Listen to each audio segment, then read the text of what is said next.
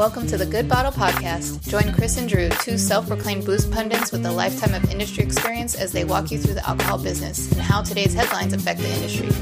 Each week, the guys will be joined by a special guest that will help them break down these stories and offer their own expertise to the podcast. So, pour yourself a glass of your favorite drink and sit back.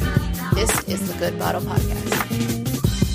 What is up, fools and foolettes? Welcome to the Good Bottle Podcast. I am your co-host of the Good Bottle Podcast, Mr. Christopher Andrew Sinclair, and I am with the one and only host, Mr. Drew Garrison. Hi, Guy. How are you doing? Did you enjoy our really good. Week off? I think our unplanned week off where I had to reach out to our guests that was going to happen and be like, hey, we're super professional and Chris is going to Mexico. And he's known for a month and forgot to tell me. Sorry. Yeah, no, it was nice. I mean, sometimes you don't realize how much time you put into this thing, despite what it sounds like. At times we do put a lot of time and effort into this podcast. And so like when you don't have to do it, it's kind of like ooh, I got a shift off of work that I wasn't planning on, which is completely ridiculous because we willingly do this and no one gives us money for it. So, So it was good. I'm happy to be back because there are a lot of things I want to discuss, and there are a lot of things that I'm excited about talking about. And I also had a couple situations over the past few weeks as well, or last 2 weeks, where I had two people bring up the podcast to me that I did not know listened to it, which was great. And the first was Curtis Shiner. I was at Total Wine and I ran into him and he was so amazing about it. He's like, I really enjoy listening. He's a rep for Wine Warehouse in Sacramento. And he's like, yeah, when I'm driving around, like I listen to it and you guys some really good stuff. And I've told some of my coworkers and I'm like, that's amazing. I really love to hear that. And so Curtis, thank you for listening. And then the other person was Ryan Sang. And Ryan was like, I love the fact that you guys don't do like you just do like the abrupt stop of the intro music and you don't do like a fade out, which has always bothered me. But like Chris, you just like continue to do it. And he's like, it's kind of funny that you guys keep doing it. Like it's like this ongoing joke. And I'm like, I don't know if we intended for that to be a joke. That's just how we do things. Yeah. So like there's him having this musical mind for the podcast and both of us, like it's just happened out of the fact that we're just inept at what we do. Then I also feel like Ryan knows me well enough now that he should know that that's not a choice. Right. Like, yeah, I feel like he should know that that's a Chrisism. That's a thing that I don't know how to fix. And therefore here we are. Yeah, and just so the listeners know at home, like, you know, we kind of always have like these weird issues and stuff like that when it comes to recording, and we're always figuring them out. But so on this episode, unlike previous ones, usually our guests can't hear some of the sound drops. On this one, I'm not going to be able to hear the sound drops. So if there's a little bit of a delay, it's because Chris has forgotten to give me hand signals because we just figured it out within the last 2 seconds that we don't have, that I'm not going to have the sound drops. So this is just, you know, this is more of the Good Bottle Podcast being amazing. Also, I want to thank our last guest, Seth Marquez. He actually picked up one of the fanny packs. And so he is now a full-blown supporter of the Good Bottle Podcast. And there's a little note in the fanny pack that I forgot that I included when I designed them because I was definitely drinking that night. And he sent it to me. He goes, what is this all about? And I was like, oh my God, that's a great brownout moment of I totally forgot I did that. And it's in there. I'm not going to tell anybody what it is and I'm not going to share it. You have to buy the fanny pack to see what the note says inside the fanny pack. But enough of that, enough of all those things. We want to move on with the episode. We want to introduce our guest tonight. And I am so excited about this person and for a lot of reasons. this is one of the people that I go to with agave questions and have in the past, and sometimes she answers, sometimes she doesn't. It just depends on her schedule. But it is someone that I have a tremendous amount of respect for, and someone that imparted a piece of knowledge onto me.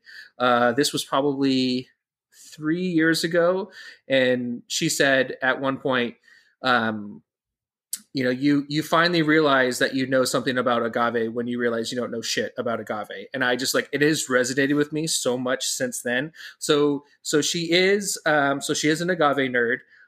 She is transitioning into a new bar management position. I don't know if she's going to reveal to the masses just yet what it is, but she's also the president of the USBG in San Francisco.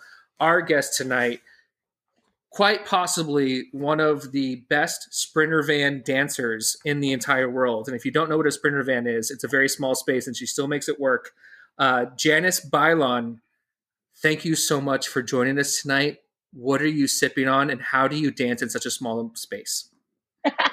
Wow, that is a lot to live up to, Drew, and really gets my little heartstrings a pulling here. As far as drinking, I am a big believer in the no less than 3 drinks. So I have my little teacup. It's one of my favorites because it says, "I do not spew profanities. I enunciate them clearly like a fucking lady." Great cup. Every lady needs that. A little manzanilla sherry. And then I also, of course, have mezcal in my copita. Right now I'm sipping on some from La Locura. This is from Santa Catarina in Oaxaca. And what I love about it is I was able to sit down and have a full on session with Lalo, who's the mezcalero there, and he was telling me how they used to use the tradition of putting a worm in the bottle, but if it was on top, then that meant that it was a well distilled spirit, and if it was on the bottom, then that meant that it was shit. So this one, the worm used to be on top. It's really cool because it's got this really cool salinity and earthiness to it. But yeah, I'm just gonna say salud. So salud. Cheers. Cheers. That's awesome. I've never heard that about the gusano before. I mean, obviously there's all kinds of, I guess, lack for a better term, folklore when it comes to the gusano, but I haven't heard of it floating as opposed to sitting at the bottom of the distillate. So there you go. There's another thing that you're just kind of here, you can have this knowledge. Now go on, go play with your toys, But that's really cool. And again, we're so excited to have you be a part of this. I think there's some great insight that you're going to be able to bring to the stories tonight. Chris, what are you sipping on, bud? What's going on over there? Considering that I just came back from Mexico this week, which is why we didn't record last week. Sorry, everyone.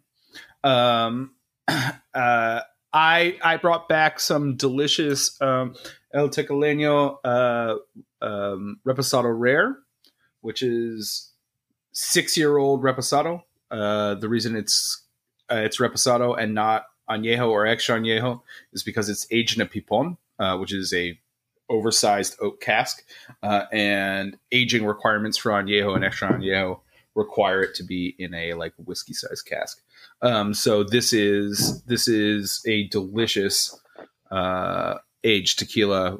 Still get a ton of agave on it. It's still ripping hot. Just a little bit of oak that comes out on the nose. It's really, really lovely.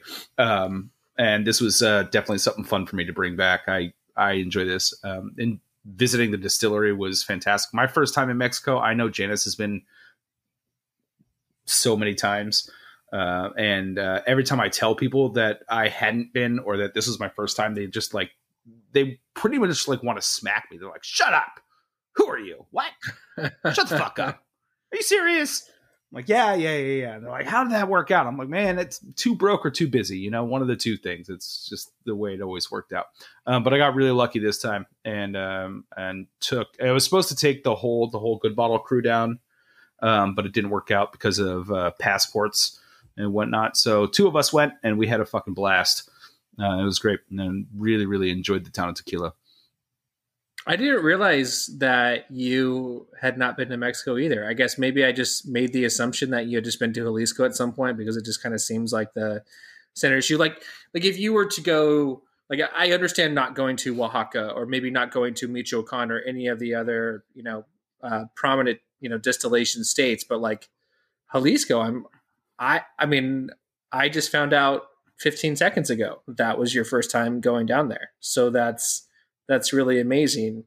I mean, and to be such a fan, that's really great, because like now I'm really excited to get you to Oaxaca and kind of be like, wow, you're already such a big supporter. Like, now let's take you to a place that gets really, really exciting. Janice, if you were to take Chris on his next trip to Mexico, based on your experiences, where are you taking him?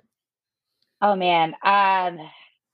I absolutely love. So first of all, like, just given your love for agave spirits, Chris, I'm like, again, I was surprised to hear that this was your first time in Mexico. Like, maybe even like Cancun, or like even since we're in California, like maybe you popped over the border to Tijuana at some point. But it's really cool that you got to go to Jalisco this first time.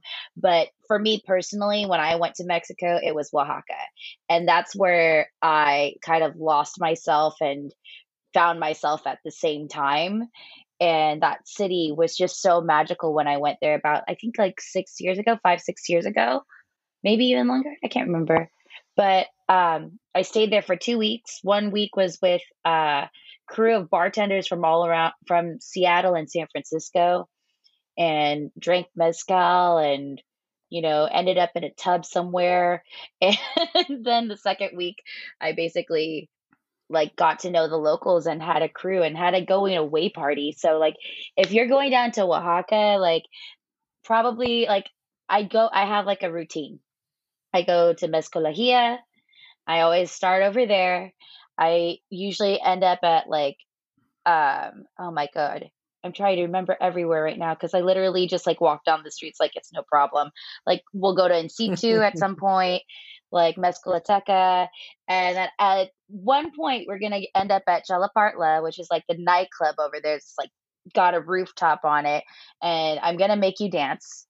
The last time I was there, we were baby birding mezcal into each other's faces.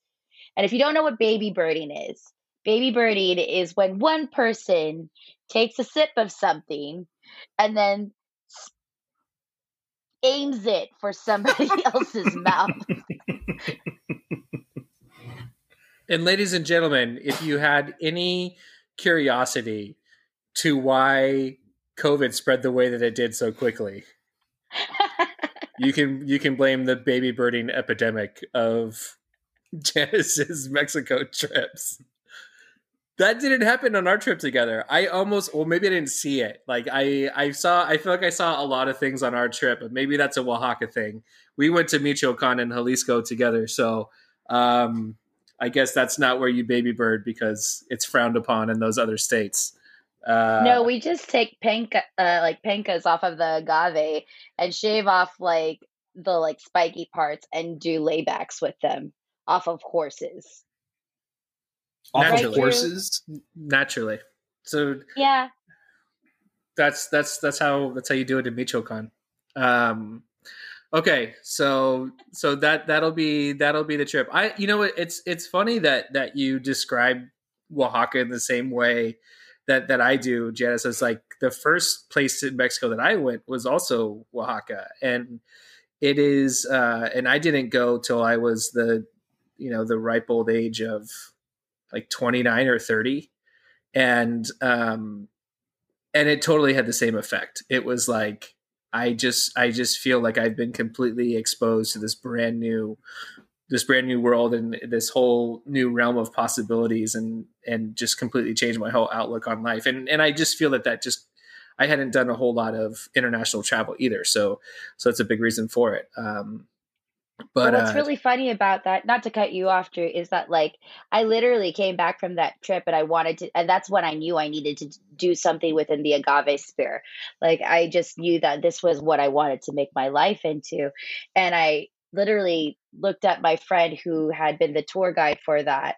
And I said, maybe I should start a podcast. And they're like, no, nobody listens to podcasts. That's true. And here we are. No. I can back that up. There's very few people who listen. That's not true. We get close to 500 unique listens a month. That's right. Yeah. Ooh. And That's true. And We're in 10 countries. And we're in 10 countries. And based off of my research and listening to much more popular podcasts, those are actually not like we're in the upper percentile of what people listen to, because there are just millions, an outrageous amount of podcasts that are out there, and I do listen to a lot of them. But I think based on our numbers, we actually do well compared to the rest of the industry, which is so funny because it still doesn't feel like a lot. Totally a surprise to Drew and I to find that out. I mean, we were legitimately surprised to figure out that we were actually somewhat successful at doing this. Yeah, especially considering just the origins of it. I mean, I think when it comes to people talking about this stuff now, and again, we were having these conversations anyways, which, you know, some of our oldest listeners will know, is that like we were doing this anyways. Why not record it? And I can't encourage people enough to like have these discussions. I mean, especially in today's world, and a conversation I was having with earlier that we were discussing before the podcast. It's like, you know, there's no more nuance. There's no more.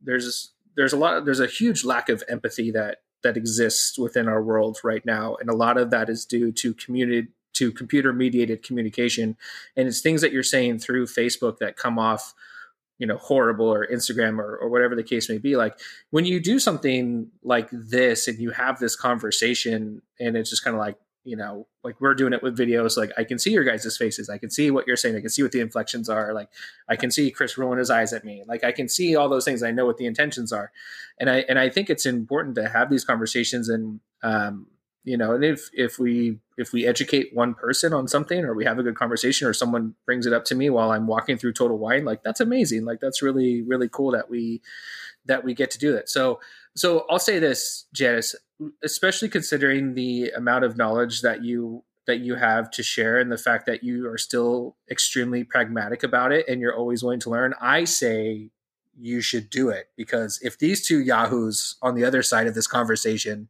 can pull this off and have a shred of success with it, we know that you can as well. I thought you were going to say dignity, and I was like, Drew, I haven't had that for years. That's no. I definitely don't want to start lying to people. You know, I don't think anybody on this has had any dignity for a while now. Drew thinks he does, but he doesn't. It's all right. We know better. Drew, speaking of which, what are you drinking? Well, at this point, it's been drunk. It's gone. But that was fast. Yeah, well, I had the kid on my own tonight, so you have to compensate in a certain way. So I went with the Governo Aluso Toscano Chianti. This is actually from the Good Bottle Shop, and it's through former guest Kelly Babineau's LBV Imports, and this is a really fun Chianti from Italy, and this is a brother sister team that produces out there. It's 90% Sangiovese, 10% Cabernet, and it I paired it with a steak tonight, and the steak might have been a little too heavy for it, but it was like, it's hot out, so it was actually really nice because it was a refreshing red. It wasn't too heavy. It might have got dwarfed a little bit by the steak, but for the most part, it was still super, super delicious. It was a nice contrast. I did some heavy spices on the steak, and so going back and forth, this Chianti is wonderful, and I want to have more of it in my life in the very near future. So I'll probably be stopping by the shop to pick it up. I'll be seeing you soon. Yeah. So that's what I'm sipping on, and it's super delicious. So definitely, if you're looking, and I think right now it's good to have those types of reds, because, you know, up here in the Sacramento area, like we're really starting to transition into that like dreaded heat that hits this area so freaking hard. It's unbelievable. But I don't necessarily want a white wine. So it's like, it's that nice middle ground. So I think I've been drinking a lot of the lighter reds recently because I'm not ready to let go of the spring, winter, cold stuff. Like I'm fighting it. I'm trying to will it into cooler temperatures, and it's not going to work. I know that. Have you ventured into any of the Valdez yet? Negative. No. All right. But if you hold my hand, I'll do it.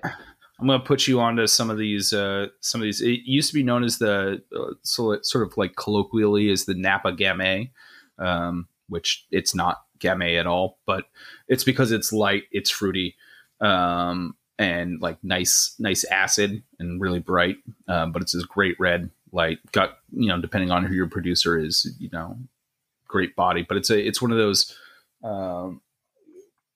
not so frequently heard of varietals that if you're coming across it, it's probably coming from someone who knows exactly what they're doing with it, and so it's going to be fun. Yeah, I'm definitely interested. As most of our listeners know, the wine journey continues, and it's been a lot of fun, and I'm actually at a point now where I really overloaded my wine selection because I had a bunch of samples come in. We were doing a bunch of different trainings with work and stuff like that. We talked about the Cabriche a couple of weeks ago, and just through sure will and the dedication of my wife and I, we've really knocked that wine collection down, and we're ready to put more into it. So, so the timing couldn't be better. But I think, speaking of timing, I think it's time for our opinions on facts that we've heard from reputable sources.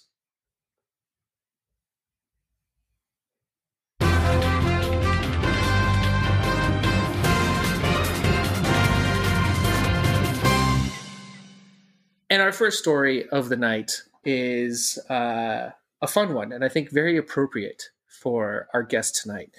The Mexican president vows to protect tequila from foreign interest. President Andres Manuel Lopez Obrador is challenging Heineken beer on their Desperados brewed beer with tequila, and basically saying that they're using this name unlawfully, and they want to challenge them in court so they can no longer say that there's tequila being used in this brewed beer.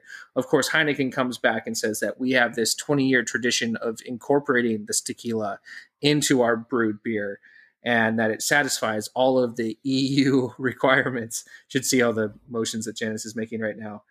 Very inappropriate. This is legitimately the tip of the iceberg when it comes to tequila's growth and its popularity that is happening across the world. And you're seeing it now. One of the other things that is mentioned in the article is Revel Spirits, which is another product that is producing a tequila-like product, but it's not tequila. And so it's really interesting to see how they tap into people's senses and like, hey, this is tequila, but it's not tequila because we're not saying it. So they're trying to, not break the law with that. But upon reading this, Janice, and I know that we've seen some of the physical cues that the listeners at home can't see, but what are your thoughts? What are your thoughts on Heineken and this Desperado beer? Oh man, I have so many words. So many words.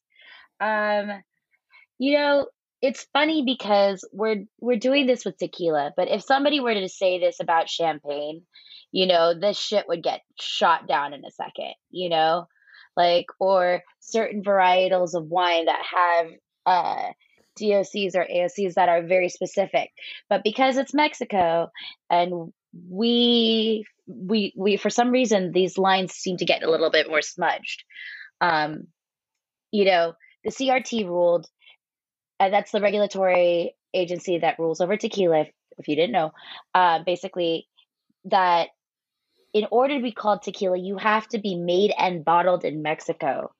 There are a lot of spirits that, like agave spirits, that are made in other countries, as we're starting to see South Africa, Australia, and other countries kind of dip their feet into agave spirits, but we call them agave spirits. They're not tequila because even though they may share the same respect, you don't have the same and I'm going to bring up the big T word, the same terroir, the same climate, the same, all of the things that make tequila, you know, tequila is not all states of Mexico. It's only, uh, oh my God, why am I blanking? It's five. I'm sorry. I was like, I all of a sudden my mezcal brain came into mind, and I was like, no, it's nine. Wait, no, it's five. Wait, where am I right now? Oh, I'm in the United States. um, but again, it's one of those things where, like, what rules do we respect and what rules do we throw out of the cage? For me, it's like, I really do believe that tequila is strictly it's traditionally a Mexican product. It should not be taken out and appropriated in under other countries to be tequila in other countries, because that's not their tradition.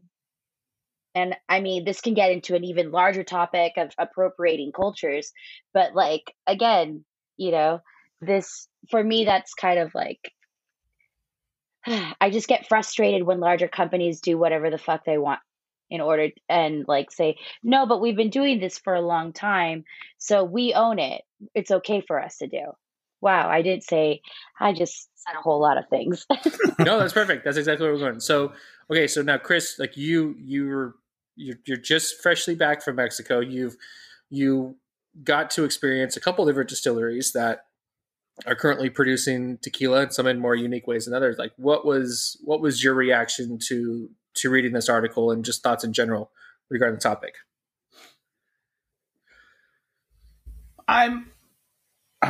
Man. Okay. I swear I sent this to him a couple days ago, everybody. It's not like I sprung this on him. So just... Yeah, that's true. I'm collecting my thoughts, and I apologize. It's a bad time to do it, and dead air is never a good look. I am similar to a similar mind of Janice, with a couple caveats. On the beer, they do say tequila flavored. And I feel like where do we draw the line of flavorings, right? Like, like if it tastes like a thing, do you try to come up with some roundabout way of saying, okay, well, it's agave spirit flavored, which actually doesn't mean anything, right? Like that could mean a whole lot of things, and might actually be even more embarrassing if you tried to say that, So if it tastes like tequila and it's flavored with tequila, they're not saying it is tequila; they're saying it's tequila beer. But you're not going to find like, I mean, and then we end up with like what, tequiza and other shit like that. That's just like awful and nobody likes. Someone likes it because it still exists, right? But clearly, this Heineken product has been around for a long time. It's got a lot of following. I don't know if that makes it right. I'm not. It's the appropriation thing that really bothers me here, because it's not paying homage to the tradition of what it is. It's like you're just throwing a flavoring into a beer. And do we even know what tequila they're using, where they're getting it from? Like, we don't. I didn't find that in the article, or I even tried to do a little bit of research and I couldn't find it anywhere. So maybe they are just using like agave distillate, from somewhere, and we just don't know, right? Yeah. So one of the things that I immediately thought of was, I want to say it was 2.5 to 3 years ago, there was a lot of discussion over the Mezcalifornia that is taking root in California, where you have people who are producing agave products and then, cooking, distilling, and all that stuff, and how to appropriately label it. And there was a point brought up by Eric Rodriguez, who's been considered the Indiana Jones of mezcal, right? And has bottled all kinds of really, really amazing things. And he brought this notion to the table, which I thought was really interesting, because of course you had a lot of people talking about, appropriation and like, stealing this culture from Mexico and trying to create this stuff. And he was like, well, if you really look at the tequila industry right now, it's like, shouldn't tequila start respecting itself within its own borders before it starts telling other people to respect it? And what he was saying was, you do have a lot of things out there, flavored tequilas with bizarre ones, and you're having seltzers that are starting to pop up that are coming out as well. And so it's, if you're going to have this, I guess, case against other people doing it, it was just kind of like, well, it's like, you don't respect your own product and you're doing all these horrible things that kind of throw tradition to the side. What's the expectation? Why is there an expectation for anybody else to respect I think that it sort and of falls under like family sort of expectations, right? It's like, yeah, my brother's an asshole. I get to call him an asshole, but you don't get to call him an asshole. Right? Like that's my asshole. You can't say shit. Like I will fight you if you call my brother an asshole. He is one, but you don't get to say that, right? Like that kind of falls in the same line for me. But I think also, Janice, you brought up a point about champagne being a thing. It's totally already a thing. I mean, we already have High Life. High Life is the champagne of beers, right? And that flies, and certainly doesn't come from France, right? So I don't know. I'm in the middle on this one. There are parts of this that definitely bother me, but then I'm like, where do we draw the line, though? Especially because on the label it definitely says flavored. Doesn't say made with tequila. Just says tequila flavored beer. So it's like, what do we call a thing that tastes like something? And if you're not allowed to use the word that it is. Janice, what did you have to say? I mean, Chris brings up some really great points on that, and especially since, like, in addition to the tequila flavor, then we're also spanning into like the tequila non-alcoholics. Like, what do you really call those? Like, how do we find this new category of labeling something that isn't, made in the proper respects of its tradition, right? But what I was going to say earlier from the point before was, when referring to the whole mezcalifornication thing, we also have to remember that California was a part of Mexico at one point. So, I mean, historically, there is some relevancy as far as like, tequila wasn't necessarily the practice then, but like, I always find like that link, right? The historical link of it. And maybe that's pulling strings, but Well, I do think it's absolutely a relevant talking point, but I also think that, there's agave that does grow in other parts of the world. And, we're starting to see that, like you had mentioned South Africa earlier, and like the Karoo agave distillate, like that stuff is really, really good. I haven't had anything from California that I think is good yet, but that stuff I think is really good. And I do want to see some encouragement of it, like moving forward. And the interesting thing that I really kind of pulled away from this is when it comes to these designations of origins and these different appellations that we have kind of across the world, is there's this, and there's exceptions, but for the most part, it's kind of like a lot of handshake deals across the board in terms of, okay, we're not going to let people call it this because it's your thing. But there's very few things that are actually set in stone that are binding by law that enforce these names and these things. And so I do think that's one thing that kind of gets overlooked. And I know it gets brought up like with the champagne stuff, quite often because that's the most recognizable one. Right. But there are California champagnes, and it's because they predate the designation of origin, and those producers were able to prove it. Like, oh yeah, we, because France had thought they came up with the ultimate hustle, right? It was like, well, you had to have been doing it since this year, and during those years, America had prohibition, so they thought that they were covering all their bases, and there was a couple producers who continued to produce during those years, just never released them, so they could go back and they could prove vintages. But also, prohibition barely touched California. I mean, really, the only time it really touched California was along racial lines. Like no one no one really cared until someone said, "Oh, that jazz club over there, they're getting in the way of my jazz club over here. Can you go shut them down?" They go, "Yeah, sure, not a problem." Yeah. So I do think that's like one thing to acknowledge is that it's nice that these things exist. And I think at this point, Mexico actually has the most denominations of origin in the world. And it's something along the lines of like 32 different ones. And it ranges. It's not just a spirit related thing, but it's food as well. There's and so tiles that have that have denominations of origin. Like, yeah. you can't, like, specific types of tiles and specific types of cheese, and it's crazy. I like, they have so many. I think, like, and not, I'm sorry for cutting you off, but I think in the end we just have to kind of figure out, what are we going to call these spirits that are made from agave from other places, because we call them agave distillates.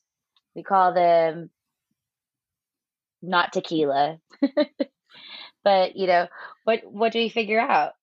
Because I'm really excited to try different things from other countries. I know India is doing something too with agave spirits, so it's like there's stuff all over the world, and it would be really cool to see how that turns out. Yeah, I mean, and to your point, I mean, there's definitely this terroir factor that plays into agave or provenance, depending on how you really want to define it. And I agree. I mean, I am willing to try pretty much any agave distillate at least once, and then from there, I kind of move on with my life, especially if it's a crap celebrity tequila. But I'm going to try it once, give it that fair shake. I mean, and I again, coming back to the Karoo, that's something that I constantly find myself surprised by. Like, I think I know what it's going to taste like. And then I taste it again. I'm like, this is not at all what I remember. Like, this is so bright and really, really fun. So I mean, I get where Mexico's coming from, and in particular the president, where it's like, oh, I have to do these things and go and protect this stuff. But kind of on the side of Heineken, it's like, well, we've been doing this for 20 years and all of a sudden now you have a problem. Like, what are we trying to distract from right now? Well, I think it's also important to remember that at least in the U.S. and I think internationally too, trademarks don't mean anything unless they're defended, right? So you can't pick and choose when to defend trademarks. If you let one slide, then that gets used as a legal reason, like precedent as to why something else could slide. So, I mean, Obrador hasn't been president. What? I mean, he's been president, 2 years now, 3 years. So maybe this is a thing that he's finally decided to pick up the mantle on this. But he obviously can't be blamed for the 20 prior to him. Right. So. But to your point, and like when it comes to actually like court proceedings, that actually might be something that gets referenced, right? Definitely. That gives them a leg to stand on. Yeah, I was like, we've been doing this for 20 plus years. This satisfies the laws that are within our country of how we define tequila. And we're not really, it's like, oh no, I guess we won't sell Desperado to you guys, which I didn't even know was a thing until I read this article. Either. Yeah. Like, it's not here. On the headline, I thought it was Tequiza. I was like, oh, this is going to be fun. Then I learned about a new one. Well, I think the other thing about it too is that, agave spirits in general have been on such a forefront of, our culture right now that, had you done it 20 years ago, you wouldn't have us talking about it like we are right now and having this discussion. You wouldn't have people who are fans of tequila and want to respect that tradition talking about defending a name like this. It would have gotten swept under the rug, most likely, especially with such a big company. Tequila didn't have the same power that it does now. Mm-hmm. And we're really seeing that as more and more people are trying to stamp their names on this spirit. Yeah. Yeah, that's a great point. Absolutely. Yeah.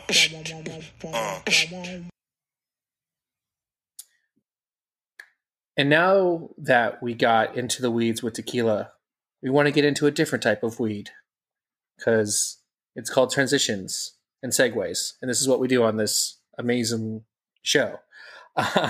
So our next article is actually all about wine producers fighting the growth of weed production in the state of California. So a couple years ago, California legalizes weed. And from there on out, everything kind of fell down to different counties and cities and how they wanted to enforce production of weed as well as the sales of weed as well. So places like Napa completely banned all growing of any marijuana plants whatsoever. Sonoma has very strict guidelines in terms of what you're able to do, how much you're able to grow, and where you're able to grow it. But then places like Santa Barbara, it's a complete free-for-all. And now wine grape growers in the Santa Barbara area are now seeing this explosion of weed production that they were not ready for and are looking at it from a perspective of like, we need to fight back against this a little bit. Now, I do want to point out before we get into more of the details of this is that none of the wine producers or grape growers want this business to leave. They just want some more guidelines surrounding it. And some of the concerns that were brought up is from a visual perspective. It becomes a lot less attractive to drive through Santa Barbara if there's chain link fences all around fields with people holding guns defending their marijuana crops. There's also concerns about there's very strict control over how you maintain your marijuana fields. And so if you are a wine crop right next to a marijuana crop, you can't use the same things to keep your vines alive. And so are you going to do you risk losing your vines or do you risk being fined for potentially contaminating other marijuana plants? And then one of the other things is, of course, wine is very susceptible to its terroir, and marijuana has a very pungent smell to it. Is that going to affect what the final product is? And this was something that I learned that I don't know if you guys were aware of this, but in a lot of wine production, and then in particular when you get into like tasting rooms and stuff like that, employees are actually told not to wear perfumes or colognes or anything like that because they don't want to inhibit the guest experience or potentially influence their the aromatics of their wine tasting experience, which it totally makes sense to me now. That reveals that definitely reveals your lack of like fine dining service, because it's definitely a thing in like half the restaurants I've ever worked in. Yeah, I was going to say the same. Yeah. And that's what I bring the everyman perspective to this podcast is that plumber Joe of booze. Yes, that's me. Now, in the article that we read in particular, it was at no point did we get perspective from the producers of these different these weed crops and things like that, which I thought was a little telling, but I guess you are trying to stay focused on what people perceive as the issue. And again, pointing out none of the wine producers want this business to go away, because in the city of Santa Barbara this past year, they were able to rake in $4.2 million additional dollars as compared to the wine business, which brings in $1.7 million annually. So a lot of the complaints is that this is just turned into a money grab, and there's all kinds of different, licenses and fees that are being applied that are not necessarily in the best interest of everybody. So there is a lot to unpack here. There's a little bit of people fighting against progression, but then also fighting against this major industrialized approach to marijuana production. Chris, when you read the story, what were some of the things that jumped out to you? It obviously wasn't the lack of perfume and cologne that is allowed, but what are some of the things that did jump out to you? I broke this down into sort of two different columns. I had a list of good faith complaints and bad faith arguments, right? Good faith arguments are, I've spent time and money cultivating these plants. It takes years. And I am concerned about how new emerging crops around me are now going to affect our crops that we don't know. I think that's a completely a legitimate argument, or at least critique, a concern to have, right? I admittedly have not been surrounded by fields and fields of weed. I think that might be fun to experience at some point in time. So I don't know actually how much of that is bullshit of saying like, okay, there's like all this like wafting smell coming from these plants. I mean, I've had friends grow in their closets, and that smelled fine, but it's also like a contained area, right? So I don't know, if you get like, wind gusting over the fields of lavender, that all of a sudden you're like, there's like just a touch of lavender that I smell in the air, right? Or if it's just like, oh shit, contact high. So that seems sort of like a little bit of a bad faith argument in terms of like scent and perception. I think perception in terms of visual perception of chain link fences and dudes with guns, yeah, that holds up.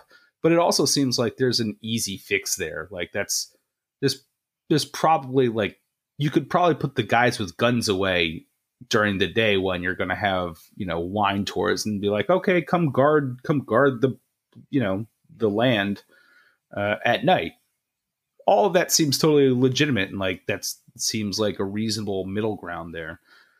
I was blown away by the sheer acreage that they were talking about. We're like 220 acres is going to be the fucking, this new giant, colossal plant farm. I lost my train of thought. Not train of thought, my words, because the sheer volume of this is astounding. The proposed new project, which has like really brought a lot of this to the forefront, was this area in these fields it's basically the equivalent of 60 football fields, which is, I mean, if you're not completely familiar with acreage, a lot of people have seen a football field. That's a lot of football fields. So it's a lot of football fields. Yeah. Janice, what were some of your impressions? What are the things that jumped out to you in this article? I mean, the biggest thing for me is flavor, right? We reference Napa and Sonoma so much for terroir and for what like essentially lies within the soil. And the second that you add another crop into that area, no matter what you try to do, it's gonna change it's gonna change the wine in some way. We can't thoroughly control nature and what pollinates what. We can't, runoff is a huge thing, like flooding.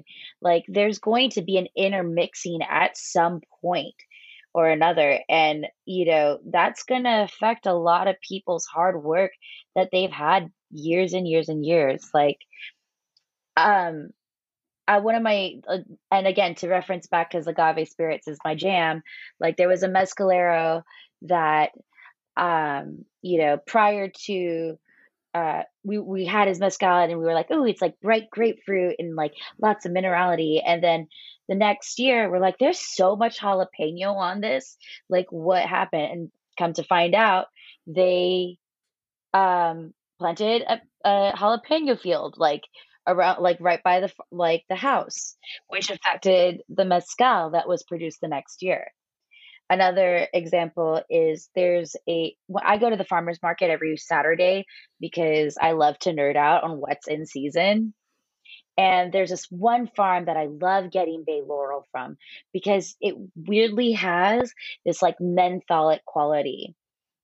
And I didn't realize, and like I've had bay laurel in a lot of other places, and I just could never get this like menthol thing that was so cool from this bay laurel from this one farm. Come to find out, they farm 7 different types of eucalyptus. Now tell me that's not a coincidence, right? Like, so if we start bringing in weed into these places where we've grown wine for so long, like it's only a matter of time till that starts to affect the profile of what's being created. Yeah. And I think that, a lot of the arguments from the wine producers is that ends up being a money grab. And this was, I think, illustrated beautifully by the fact that you do have to get a license in order to plant these marijuana plants. And the limit on that, I believe it was an acre. You can only do an acre of that. However, there is no limit to how many licenses that you can have. So you can have those 200 acres all right next to each other, but each acre is going to have its own individual license. And I think that's where a lot of these wine producers are coming in and kind of being like, what the hell is going on here? Like this entire valley is being taken over by this crop that's going to have drastic events. And definitely I agree with you, Janice, where it's just kind of like, I've had some wines from Mexico, in particular from Guanajuato, that those vines used to grow in like hot pepper plant fields. They ripped those out and they planted vines in them. And that pepper flavor is very prominent on the wine, to the point where you're just kind of like, this is not good, I guess. Is that, like, am I allowed to say this? Like, it's like one of those things, like, it sounds really cool in concept. And at times I think maybe it is more appropriate than others, but it's very much so, like, wine is driven by terroir. Like, there's no, we get into the debates constantly about, does terroir exist in distilled spirits because of the distillation process? Does it change the chemical composition? Well, with wine, there's no dispute. Terroir is a huge influence. And I think that you're right, the cross-pollination, these different flavor profiles. I do, the way that the article read a few times, where it definitely seemed like the uneducated reefer madness kind of paranoia to it, which I don't think is the right way to go about this argument, because you immediately date yourself when you start talking about the dangers of weed. And even to the point like that, where one of the producers was talking about the aesthetics of it, and is it gonna mess with your experience as because we've all, or at least us three, we've driven through Napa, we've driven through the Central Valley, and there is this romanticism to it, right? Where you see these rolling hills of vines, and actually now that Chris has finally gone, like, we've been to Jalisco, where you see these rolling hills of agave, and it's really, really beautiful. And I can foresee a situation where if I'm going down the hill and I see beautiful vine, and then it's just rows of marijuana plants that are surrounded in chain link vents, potentially barbed wire on top, you're just kind of like, where the hell did I just transport to? And really that ends up being minuscule to the fact that now that winemaker, year to year, this is already a super challenging product to produce, is now going to be like, how is this stuff going to turn out? Because again, like, you don't know. It's like the same thing that Chris, what we were talking about when it comes to like smoke taint and the fires over the last couple of years. You don't know till it's too late. You just don't know.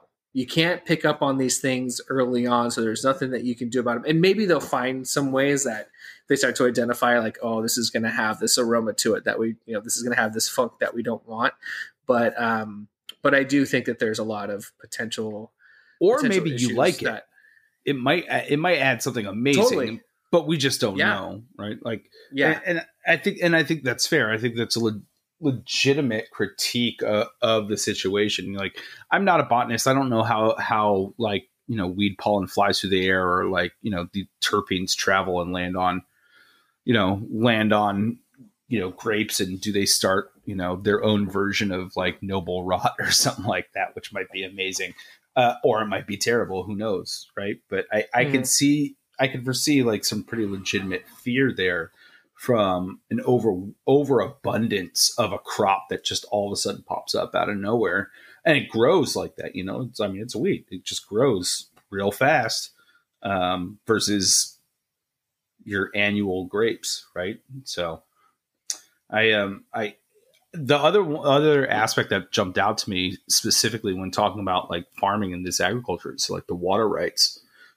So for so long, the wine growers, have had not a monopoly, but they've had their fair share of, of preference on water rights in that region.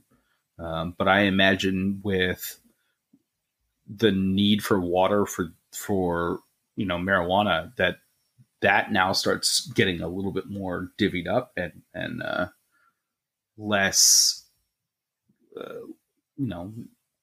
at least I could see a fear there of like whether or not people are going to get cut off or start getting fees for using too much water, when before they were well within their rights. Mm-hmm. I mean, we all live in California. We know how water scarcity feels.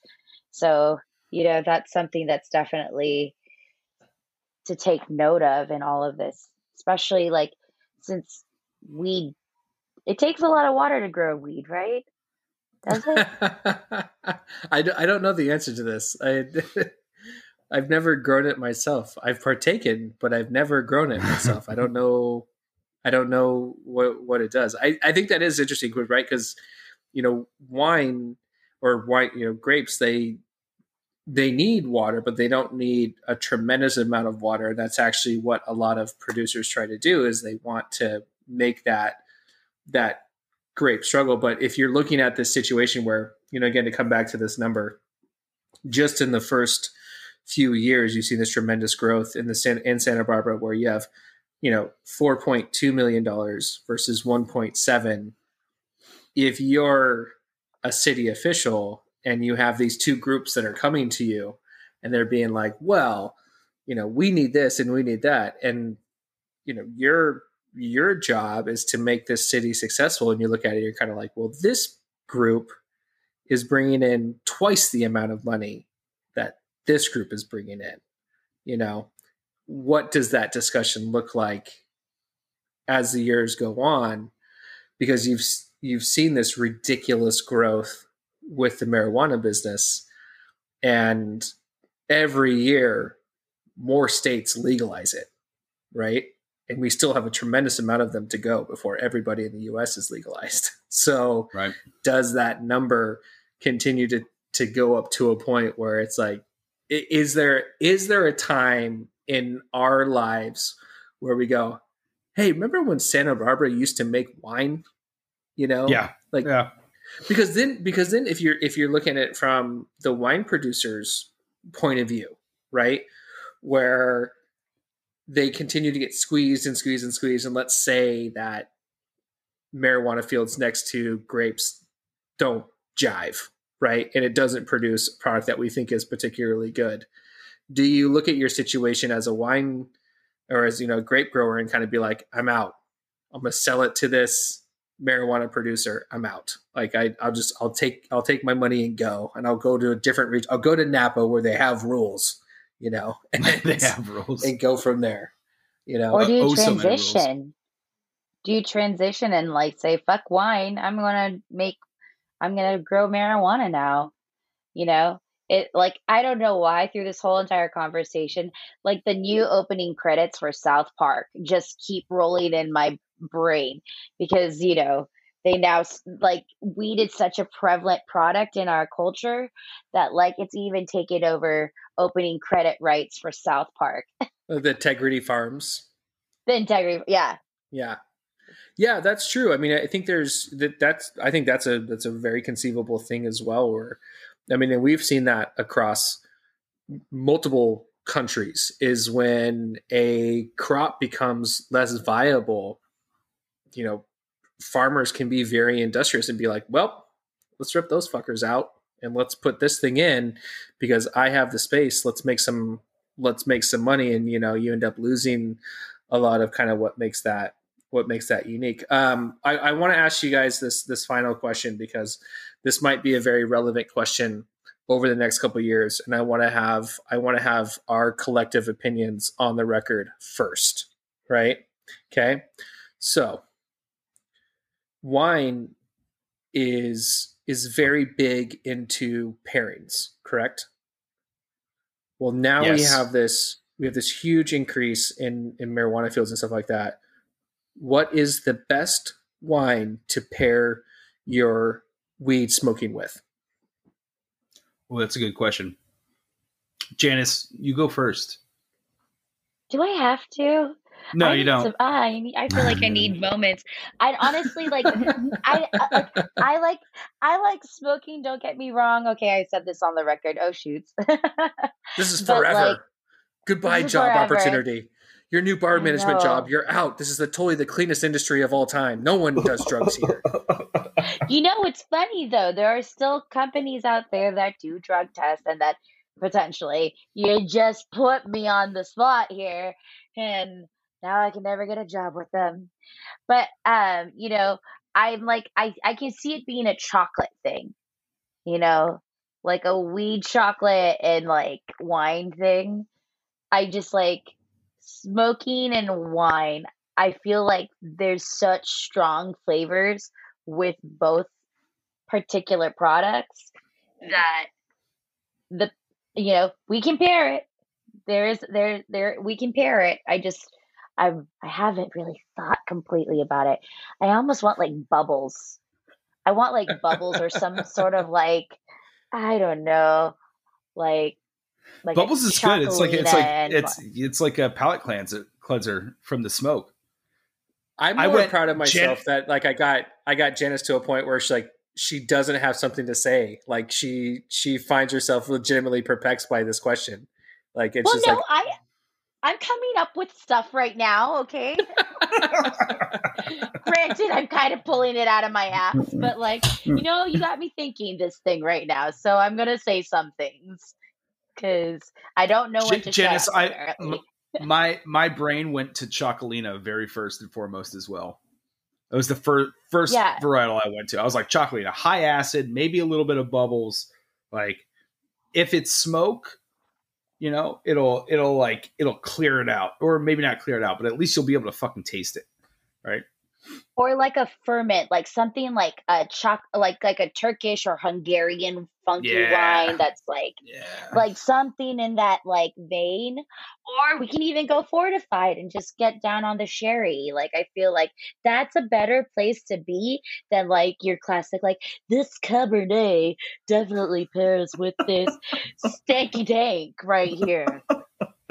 that sounded awfully racist. I'm just going to put that out there. That's just what that sounded like. No. I'm kidding.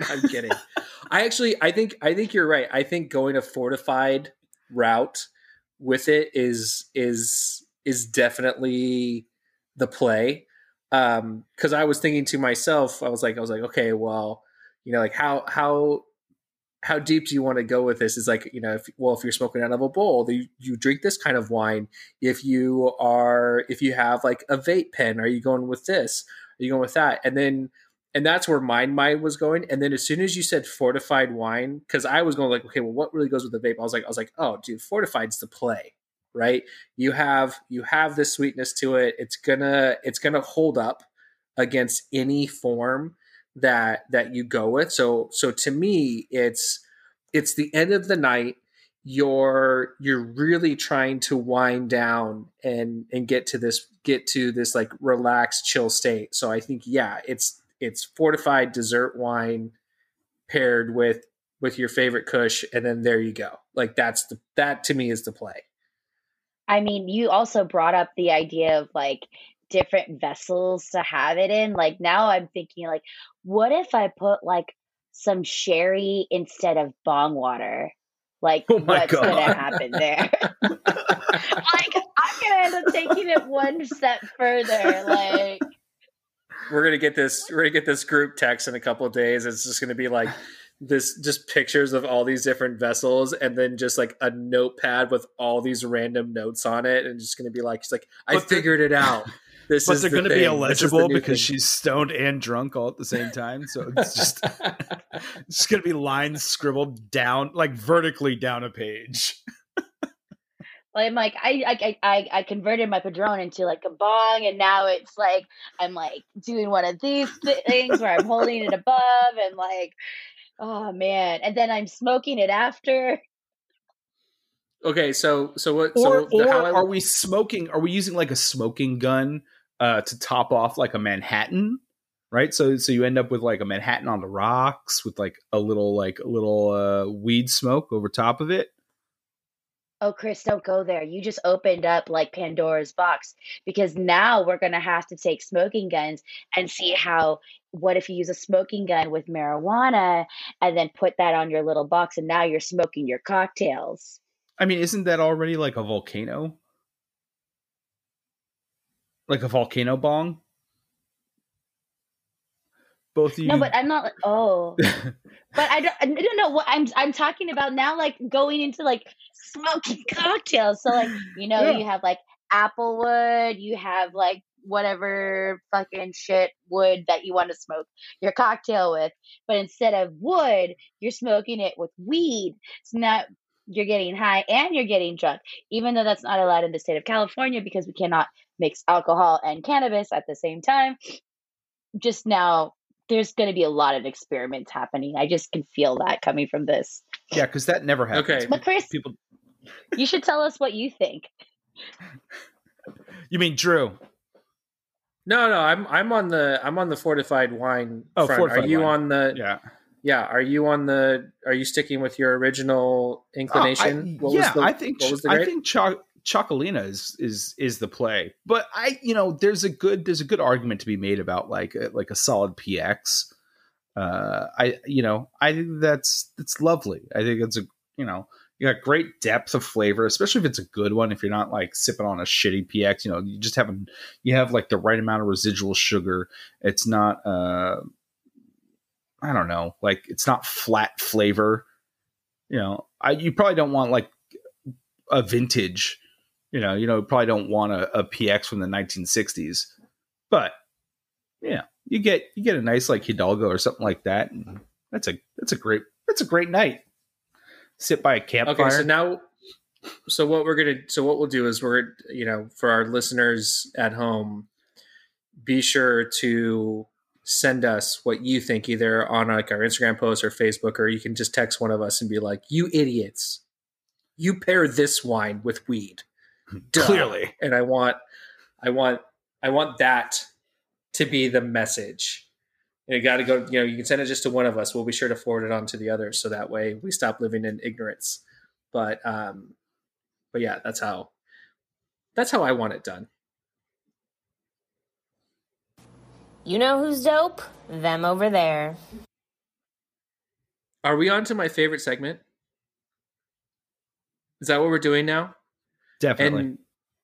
And we've kind of buried this so far, but Janice is a first-time guest on the Good Bottle podcast. However, she's been a part of it for so long because she is the voice of the Dope Follow.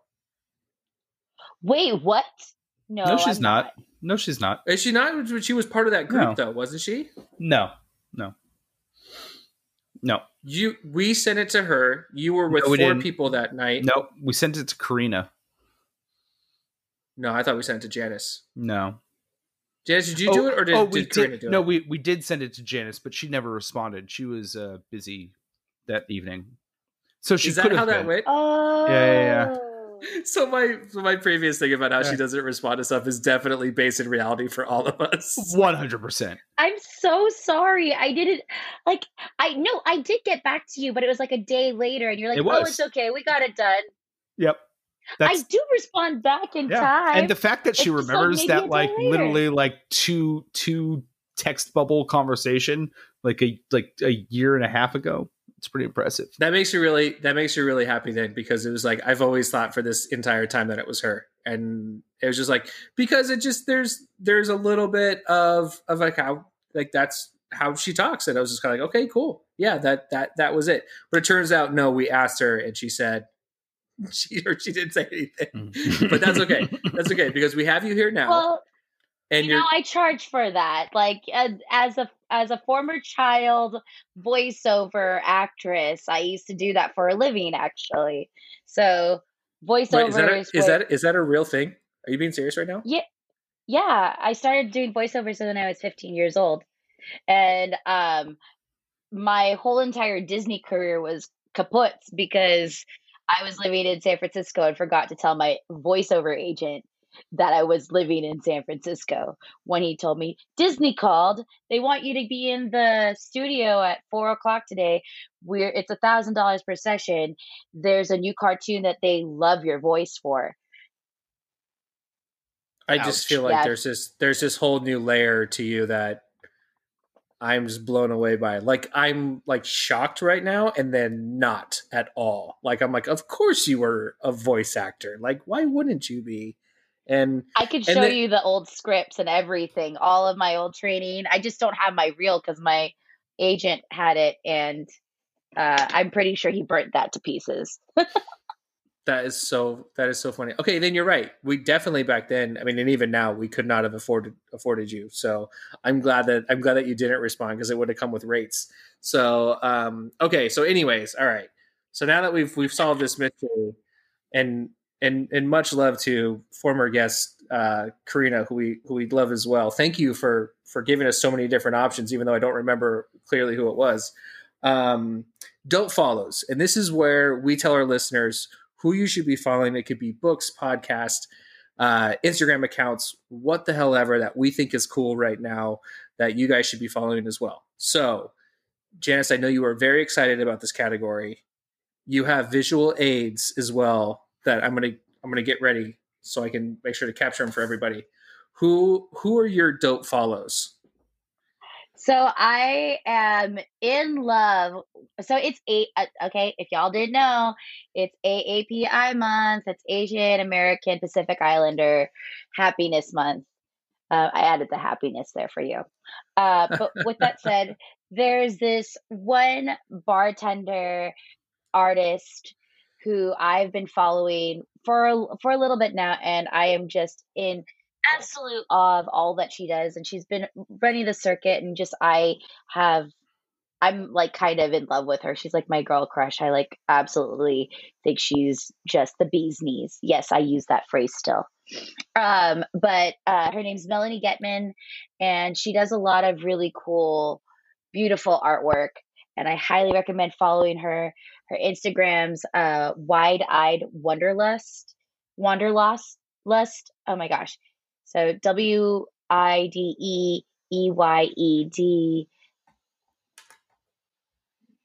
I forgot how to spell WANDERLUST. Wow, I'm gonna blame it on the mezcal, because right now my and also on like my foggy brain and my distraction. The other one that I've been like super excited to follow lately, like, so I've just gotten hip to the TikToky, and just like been excited about the little videos on there. And there's one dude named Sam Cotton, who he does these like animation, like he animates different inanimate objects, and it's just really funny. It reminds me of like that show Woke, but it also, like, I just like the combination of both like animation and real world. Like, I think that stems from my obsession with Cool World, which if you haven't watched that, like, please watch Cool World because it's dope. But like, yeah, like I've definitely come into like a big fun, like, yes, this guy is really funny. So yeah, it's Sam Cotton. I am Sam Cotton on the TikTok. There's a new one for Chris. He's all about that TikTok life now. I do like the tiki-talkies. And you know what's funny is, like, so you're really into it. My wife has really gotten into it. I haven't taken the plunge, but I get sent the videos, so then I always have to open them through my browser constantly on my phone. And it's getting to the point where I have so many people sending them to me. I'm like, do I just need to join this? But like, I don't need another obsession in my life. Like, I spend enough time looking at my phone. Like, I finally took Facebook off of it, and it's been great. I don't want to immediately replace it with another addiction, because the videos are pretty great, I have to admit, the ones at least that I get sent. So hearing more cool ones terrifies me. I mean, I just think of it like, God, how much time do people have to make these things? And then I remember, oh, we were in a pandemic. Chris, who's your dope follow this week? All right, mine's a really simple one, very lowbrow, coming out of the gate, being as on brand as I can. And this is on Instagram at Drunk People Doing Things. It's just enjoyable. It's just a bunch of idiots doing idiotic things on video. It's great. That is good. Oh, I'm following that right now. Drew, what about you? So I'm recommending a book this week, which I think this makes it 2 in a row potentially. But I went and picked up, and then we're doing some visual aid stuff. I went and picked up Action Bronson's new book, and it's called "Fuck It, I'll Start Tomorrow." And I don't know if you guys have been following Action over the past year, but he's been on this crazy weight loss journey. And for the uninitiated, Action is a rapper and then also food show host. His show is called Fuck That's Delicious. And it's one of my favorite food shows because it's just ridiculous the entire time. And I have listened to a little bit of his music, not really my thing, but I love his show. And I love the fact that that it's incredibly entertaining, and he travels all around the world for like his music tour, but then he's also hitting all these really cool food spots and stuff like that. So over the past year, he ended up having another kid and was like, I really need to get my life together. I think he was like pushing like over 400 pounds. And so around the same time he was writing this book, and this is the most difficult book I've read in a long time. And the reason being is, if you're familiar at all with how Action Bronson talks, what they did in this book was, I think he just spoke, and it was like one of those machines where it just writes down everything that you say. So it is so sporadic throughout the entire thing, where he just says everything that's on his mind, and everything verbatim goes onto the page. And for the first few chapters, you're reading it and you're like, what the hell is going on in this book? And now I'm on to the last chapter now, and it really kind of turns a corner at one point, and then you start to figure out, you're like, whoa, like I literally went from, I hate this book, to a few chapters later being like, this is really good. And I do feel like I got some really interesting insight into him. But like, if you're unfamiliar with his speech patterns and stuff like that, it's going to be really hard to follow at first. But if you are a fan of Action Bronson, it is really good. It really, dives into why the way he is. I mean, he grew up in New York City. He comes from an Albanian family, and just all the insanity that has occurred in this guy's life and the way that he goes about things. Like, it's absurd. But I also just really like the fact that, he's a guy who also got into the music industry at a more advanced age. And what I really like about that is just, he just tells you, he's like, there's no time that you're supposed to do something. It's like, just get into the things that you love. And that's ultimately kind of what the book ends up being about. So that's what it's called, Fuck It, I'll Start Tomorrow. And it's Action Bronson. So that's my dope follow of the week. And I hope you guys check it out. I don't know if you guys are Action Bronson fans, but you should definitely check it out. I love Fuck That's Delicious. It's a great show. It's so much fun. Yeah.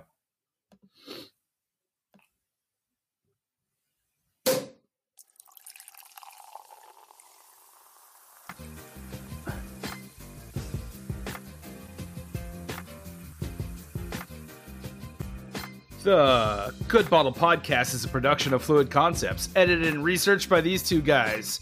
Music is by two brothers, Leon and Chase Moore, because you always just want a little bit more. Before we go kill these bottles that we've been drinking, we ask that if you enjoyed today's episode, please subscribe, leave us a 5-star review, and smash on that follow button. You can also follow us on Instagram or Facebook at The Good Bottle Podcast, or on our personal accounts. Mine is dgarrison6, and Chris is Chris Sinflair. Janice, where can they find you on the social medias? You can find me on Instagram at mytinydancer, or if you like agave things, at Fueled by Agave. I also have a website, www.fueledbyagave.co. What a great plug. Comms are too expensive. That's the best plug that we've gotten so far. Good for you. Thank you. You can also support the podcast and our desire to hire Janice to do more voiceover work for us by checking out anchor.fm/goodbottlepodcast. And if you would like for us to cover a story, or if you're working with a brand that wants to be featured, please email us at thegoodbottlepodcast@gmail.com. And as a reminder, you can purchase the bottles that we drank on this episode at thegoodbottleshop.com. And until next time, cheers. Cheers. Adios, y'all.